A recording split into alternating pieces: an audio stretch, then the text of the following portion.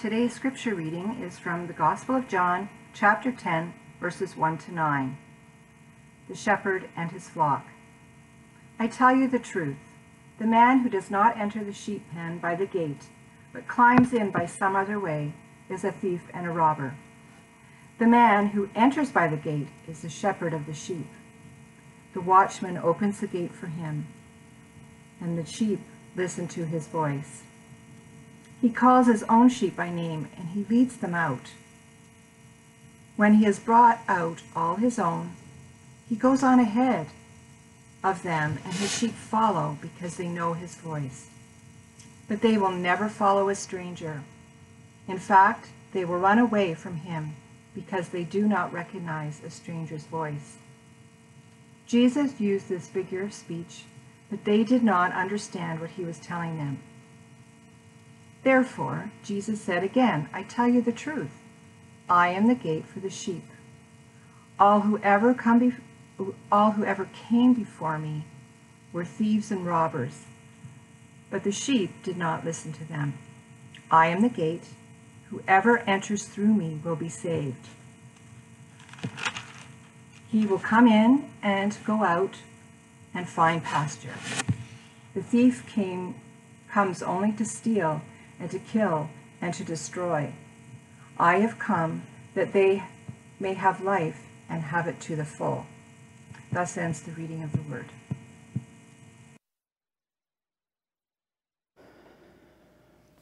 Good morning, everyone.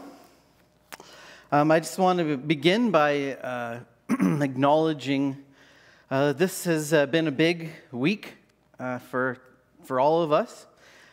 You know, the biggest thing, of course, is that Mon cut my hair and, earth-shattering stuff. Went from looking like John Tory to, anyway,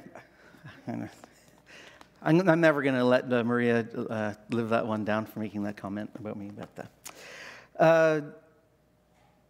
there's some good news, of course. The 40-somethings getting vaccines, that's been a huge thing, and opening up the AstraZeneca has been a huge thing. And, of course, Derek Chauvin's being held accountable for the murder of George Floyd. This is huge. Though, of course, neither of these things, actually solve the problem of COVID or solve the problem of systemic racism, but at least they're kind of good steps in the right direction, offering some hope while still having to live under the realities of both of those. And of course, we just found out this news of our beloved friend Opal, which is absolutely heartbreaking.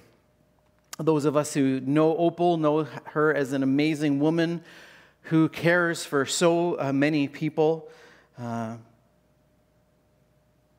more seasoned pastor than myself may have been able to perhaps rewrite a sermon to help us as a community to grieve in this kind of grief and sadness as we process this new information. What I can offer as we begin is that I am here with you in shock. It hasn't actually, I'm sure it hasn't sunk in for me yet. I'm here with you in sadness and grief and praying alongside of you for Opal and for her family. And I pray that together we can place our hope in God's promise to bless those who mourn, to be with those who mourn. And so this is a journey that we are going to go through together with Opal, and let's be faithful to be praying for Opal and for her family. And this morning, so I'll move on to what I've prepared with the weight of that, of course, with us. Now, last Sunday, Abby began her sermon by talking about her favorite villain, Bane, from the Batman Rises movie. And so I thought, since the passage we're focusing on today includes thieves and robbers, I should share one of my all-time favorite villains. This is one of the greatest, most complex villainous characters of all time. His name is Ralph. Ralph is a wolf, and his nemesis is Sam the sheepdog. For those of you who don't know, this is Ralph and Sam. Ralph looks oddly like Wile E. Coyote. I think the only difference is the color of his nose. But way to go. Back then, cartoons, you drew something once and then you just reuse it over and over again. Ralph and Sam are cartoon characters that I grew up watching. You can take those off. Those are, I don't know. It's pretty, anyway. Ralph and Sam they're cartoon characters I grew up watching on a show called Looney Tunes. Every episode of Ralph and Sam was essentially the exact same thing. Sam the sheepdog was watching over a flock of sheep, and Ralph the wolf kept coming up with all kinds of creative ways to try to steal the sheep. And of course, all of these were thwarted by Ralph. Now, of course, as a kid, my favorite part of the show was watching Ralph get squashed by boulders, launched through the air, blown up over and over again. However, as an adult, I had to go watch them to remember what they were even about, to be honest with you. As an adult, my favorite part is how every episode begins with Ralph and Sam arriving at this sheep pasture, and they greet one another politely with a, "Good morning, Sam. Good morning, Ralph." And they punch in their time clocks for the work clock, and they go and get in position, calmly, just watching, waiting for work to begin. They maintain the civilized relationship until the clock strikes 8 a.m., the work bell goes off, and all of a sudden now they are enemies. And of course, the end of the day is the exact same thing. Ralph is one of my favorite villains because, for one, he always loses, and two, he obeys strict rules and parameters in his villainy. He leaves it at the office when he returns to his suburban middle-class house with the white picket fence. And of course, I'm saying most of this facetiously, not... Anyway. Wouldn't it be nice if real villains were only villains during the work hours, and that they worked within agreed parameters of their thievery? Now, of course, this cartoon is far from the picture that Jesus gives us here in the 10th chapter of the Gospel of John, though the imagery of sheep being watched over at all costs is similar. As we begin looking at the passage that Phyllis read for us, I want to start with a bird's eye view of John 10, 1 to 18. Phyllis read 1 to 10, but 1 to 18 often is lumped together. Many translations of the Bible call this section something like the Good Shepherd and his sheep, as if to say that there is kind of one predominant message, one predominant metaphor that covers the whole thing, and that all of the verses point to this one thing. But this isn't actually the case. So taking a bird's eye view, verses 1 to 5 can sort of be seen as an introduction. Jesus is setting the scene. He's speaking to a group of Jewish leaders called the Pharisees, and he uses verses 1 to 5 to paint a picture of a first century Middle Eastern sheep pen. Now here is a photo of something of what this might have looked like. It is a walled-in area that is too high for sheep to escape or for Ralph the wolf to get in. It has one entrance that would have been sealed with a gate, but the rest of it was all a solid bordered wall. Based on Jesus' description, this pen would have actually been shared by several families, and it had a hired gatekeeper to guard the gate, the only entrance. Within the pen would be numerous sheep that are made up of different flocks. So the different families, each family would have its own flock, and these different flocks would be mixed together. And so when the shepherd of one of the flocks arrives to take their sheep out of the pen to go get some food in the pasture, when they come, the gatekeeper recognizes the shepherd. So again, verses 3 to 4 says, the gatekeeper opens the gate for the shepherd, and the sheep listen to his voice. He calls his own sheep by name, and he leads them out. When he has brought all of his own, he goes ahead of them, and his sheep follow him because they know his voice. So picture the ball pit in the IKEA's play area with, dozens of kids all mashed in, all on top of one another. And when a parent calls out to their kids, the kids recognize the voice, that this adult voice, they belong to that adult voice. And of course, they obediently just immediately come out. Well, more realistically, of course, the kids recognize their parents' voice, and so they actually bury themselves deeper under the balls, hoping that they can somehow escape their fate of having to leave IKEA. But you get the point. A large group of sheep belonging to different shepherds are all packed in this area, and when a single shepherd comes and calls, the sheep who know the shepherd's voice, they come out from this group of sheep and follow the shepherd out of the gate and into pasture. So after painting this picture of the sheepfold, Jesus makes two different revealing statements about who he is, using two, they're related to the sheep pen, but they are different metaphors. I am the gate in verse 7, and I am the good shepherd in verses 11 to 14. Now, these two I am statements are not meant to be one metaphor.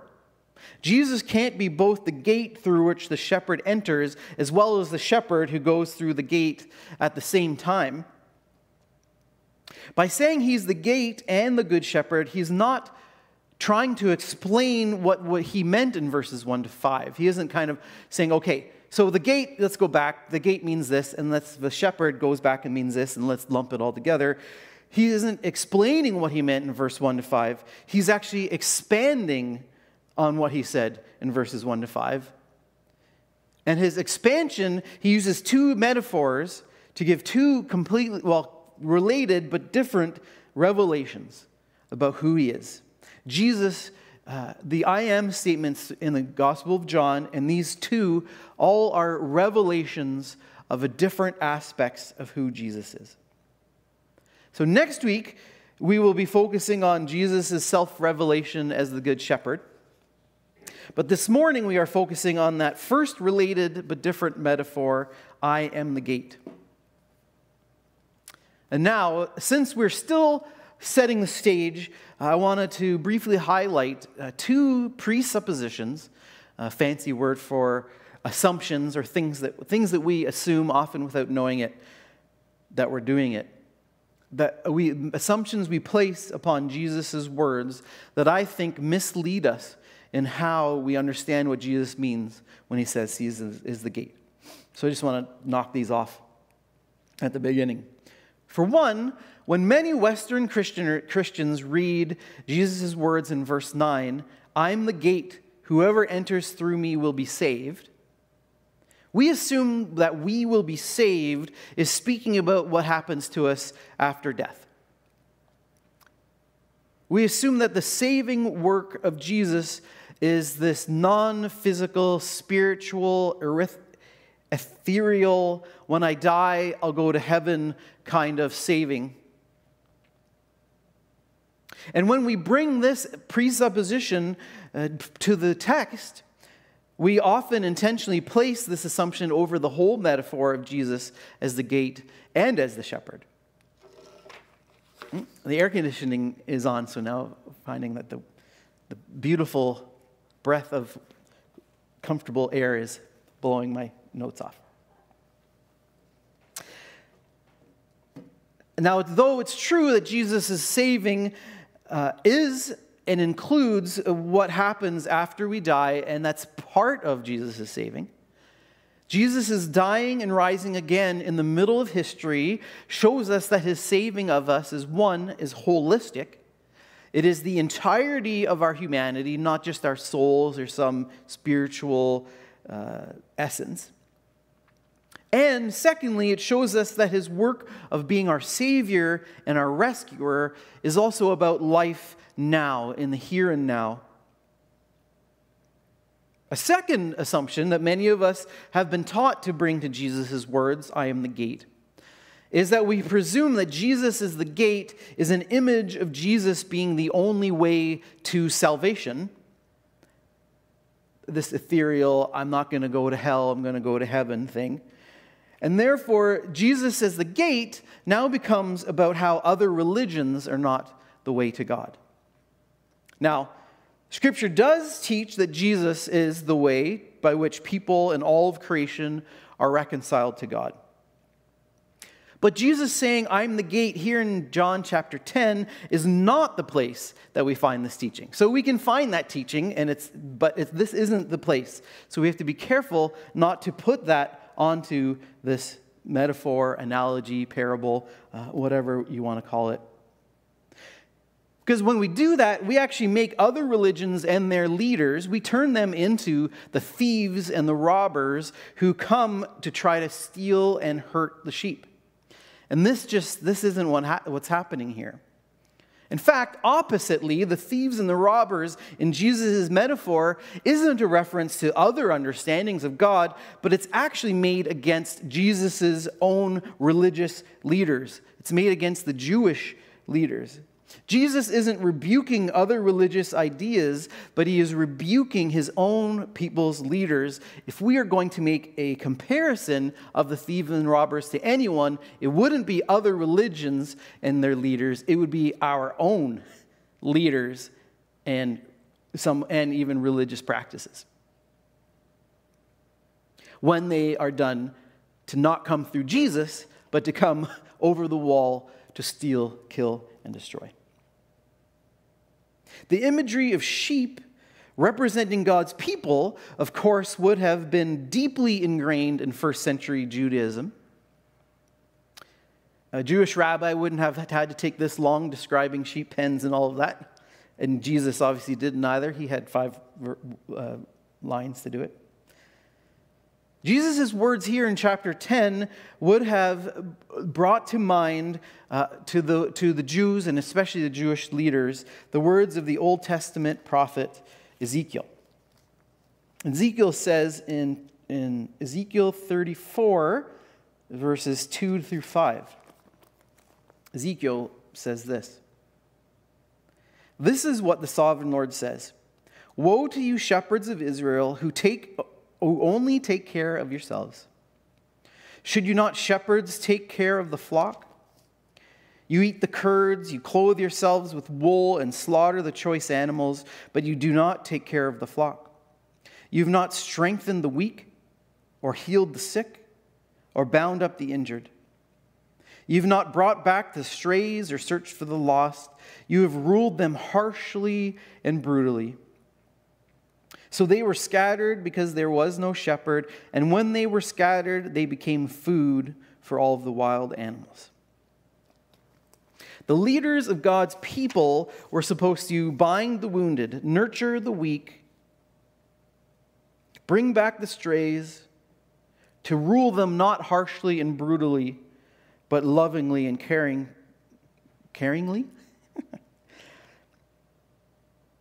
Yet instead, they were more interested in fleecing the sheep, shaving off the wool for their own personal gain, slaughtering choice animals instead of guiding, nurturing, and guarding them. Like robbers and thieves, they and other leaders who claim to be saviors of the Jews, such as a zealot movement trying to lead the Jews out into war, suffering, and slavery, these leaders were a danger to God's people, not a care, not a binding, a nurturing leadership. Jesus, however, uses the thieves and robbers as a way to contrast who he is as the true savior of the sheep. And as a savior of the sheep, he is the gate. I am the gate. Whoever enters through me will be saved. They will come in and go out and find pasture. The thief comes only to steal and kill and destroy. I have come that they may have life and have it to the full.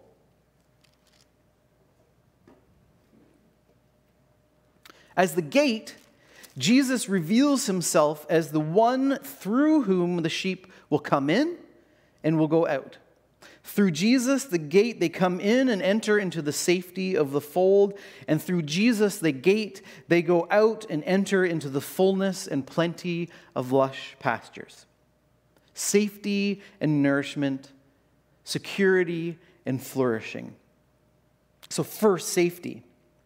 As we contemplate what it means that through Jesus, the gate, we have safety, security, it is important, of course, that we understand security in Jesus, it is understood in the context of all of Jesus' life and teachings. Particularly on our call to follow Jesus to the cross, carrying our cross and denying the self. I think sometimes on one hand we say, as a follower of Jesus, I offer him all of who I am. And then on the other hand, we also think, as a follower of Jesus, he should keep me safe from all harm. Safe from hardships of life, safe from car accidents, from robbery, safe from illness, safe from heart attacks, safe from environmental disasters, safe from COVID. And while I think it is good and important we bring these concerns and fears and pains to Jesus, and I think that God does care about our holistic well-being, we know there's a reality that these things do happen to people who love Jesus. And so as the gate, the security cannot be understood as Jesus just making us comfortable and safe from anything hard happening in life. What's more, Jesus tells us time and time again that we will not only endure these the universal sufferings that all of humanity endure together, we will also endure a particular suffering because of our faith in him. Jesus himself said, well, we are actually sent out like sheep among wolves. So somehow, as we understand Jesus, the gate, is one who keeps us secure, we must understand it in the context of the reality of the sacrificial nature of Jesus, and that as his followers, we too are called to sacrifice. We too are called to subvert or to flip upside down the ways of the world, of culture, of sin, and of flesh. And that there will be hardship as a result of our faith. A New Testament scholar, Scott McKnight, talks about our call as followers of Jesus to die to self. He calls it a disciplined discomfort. That security in Jesus as his disciples is not about being comfortable, but actually contains an element of disciplined discomfort. Romans 14, verse 7, reminds us that the kingdom of Jesus is not about food or drink. It is not about the comforts of life or about our religious attempts to be pious. But it is about righteousness, peace, and joy in the Holy Spirit. Our security lies in the fact that no matter how uncomfortable, no matter what suffering, no matter what level of sacrifice we must make, we are never abandoned. Our Savior calls us by name. The Holy Spirit dwells with us and in us, bringing righteousness, peace, and joy. No enemy, human or otherwise, can snatch us out of God's hands. For Jesus is the gate through which we are led into the safety of the sheepfold. Safety and fullness. Through Jesus, the gate, we go into safety, and through him we go out and enter into the fullness of life, the plenty of lush pastures. Again, verses 9 and 10. They will come in and go out and find pasture. The thief comes only to steal and kill and destroy, but I have come that they may have life and have it to the full. This picture of fullness is one of sheep being led out of the gate into lush pastures of thick green grass, eating the overflow of the cream of the crop, content and flourishing, life live to its best. Of course, as we've already seen, we know that taken in the context of Jesus' life and death and his teaching, he isn't telling us that the fullness of life is measured in gluttony and excess, in consuming en masse until we fall into sleepiness and atrophy. Biblically speaking, that picture, of course, is not of fullness, but of shallow, empty, godless, empty, meaningless life. No, the fullness of life that Jesus leads to is, again, one of righteousness, peace, and joy in the Holy Spirit. It is a fullness that is found not in focusing on our own fattening, but on the lush nourishment of love and joy, peace, patience, kindness, goodness, faithfulness, gentleness, and self-control. Following the voice of our shepherd through the gate into fields of peace, mutual edification, and serving Christ and one another with self-sacrificing love. It's the opposite of gorging. We experience the fullness of life when we live the ways of Jesus through the work of the Holy Spirit. Which means that we as people who love and follow Jesus, to enter through the gate into the fullness of life, we are also to be gateways to others, leading them into places of safety and into places where they may experience the fullness of life in Jesus. Too often throughout history, the church has tried to be the gate by insulating ourselves, by protecting ourselves and our rights and our privileges. Author Mark Buchanan, he says it this way. He says that we have made our churches too safe by being, and I quote, by being havens of comfort for ourselves, breeding grounds for our prejudices, catering services for our preferences. When our churches are mostly about insulating us from a broken world, they most tempt us to sit in judgment on that world and applaud ourselves for doing so. As Buchanan points out, when we do this, we actually make our church not safe at all. In trying to make it safe, we have made it unsafe because this insular self-protection, valuing comfort yet feeling justified in judging others, this is the equivalent of locking ourselves in the sheepfold and refusing to go through the gate and enter into the fullness of life. Our fear of thieves and robbers coming into our churches and causing us discomfort, we build the walls of ideology and theology around our pen higher and higher. And along the top of the walls, we place the barbed wire and broken glass of dogma and policy to try to rip to shreds those who attempt to enter. And we guard the only remaining entrance to be sure that no one who looks or acts or thinks or prays differently than we do can come in unless they are willing to become like us. And the end result? Do you know what happens when you lock a bunch of animals in a pen with no access to food or nourishment? With no place to empty their bowels than at one another's feet in an enclosed space? It is not pretty. Fortunately, this is not our call. This is not our sheepfold. When Jesus is our gate and we go in and out through him, we enter through the gate to security and to the nourishing pastures of the fullness of life. And when we live out the ways of Jesus enlivened by the Holy Spirit, others who Jesus calls to himself are safe to join us because Jesus is the gate, not us. Regardless of if their presence requires us to readjust, to shove over, to experience the discomfort that can come with being open to the other. We're not called to stay in our pens. We are not called to go out into the world and guard fiercely what we have, but we are called to go through the gate into the fullness of life found in the sacrificial and welcoming, loving ways of Jesus.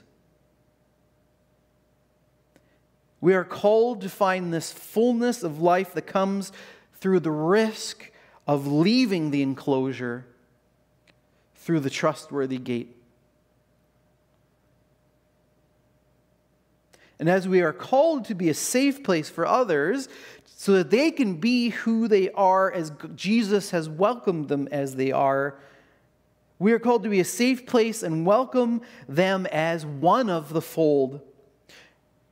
To trust Jesus, the gate, who opens for others to enter, trusting that it is actually our openness and welcome of other sheep through Jesus that we are in turn led out into the fullness of life.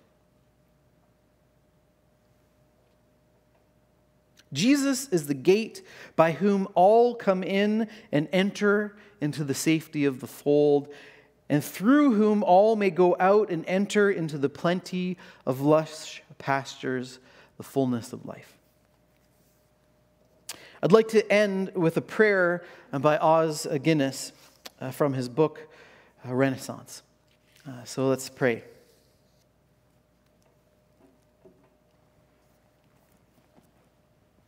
Lord of the years, sovereign over time and history, speak to us in power by your word, Jesus, and Spirit.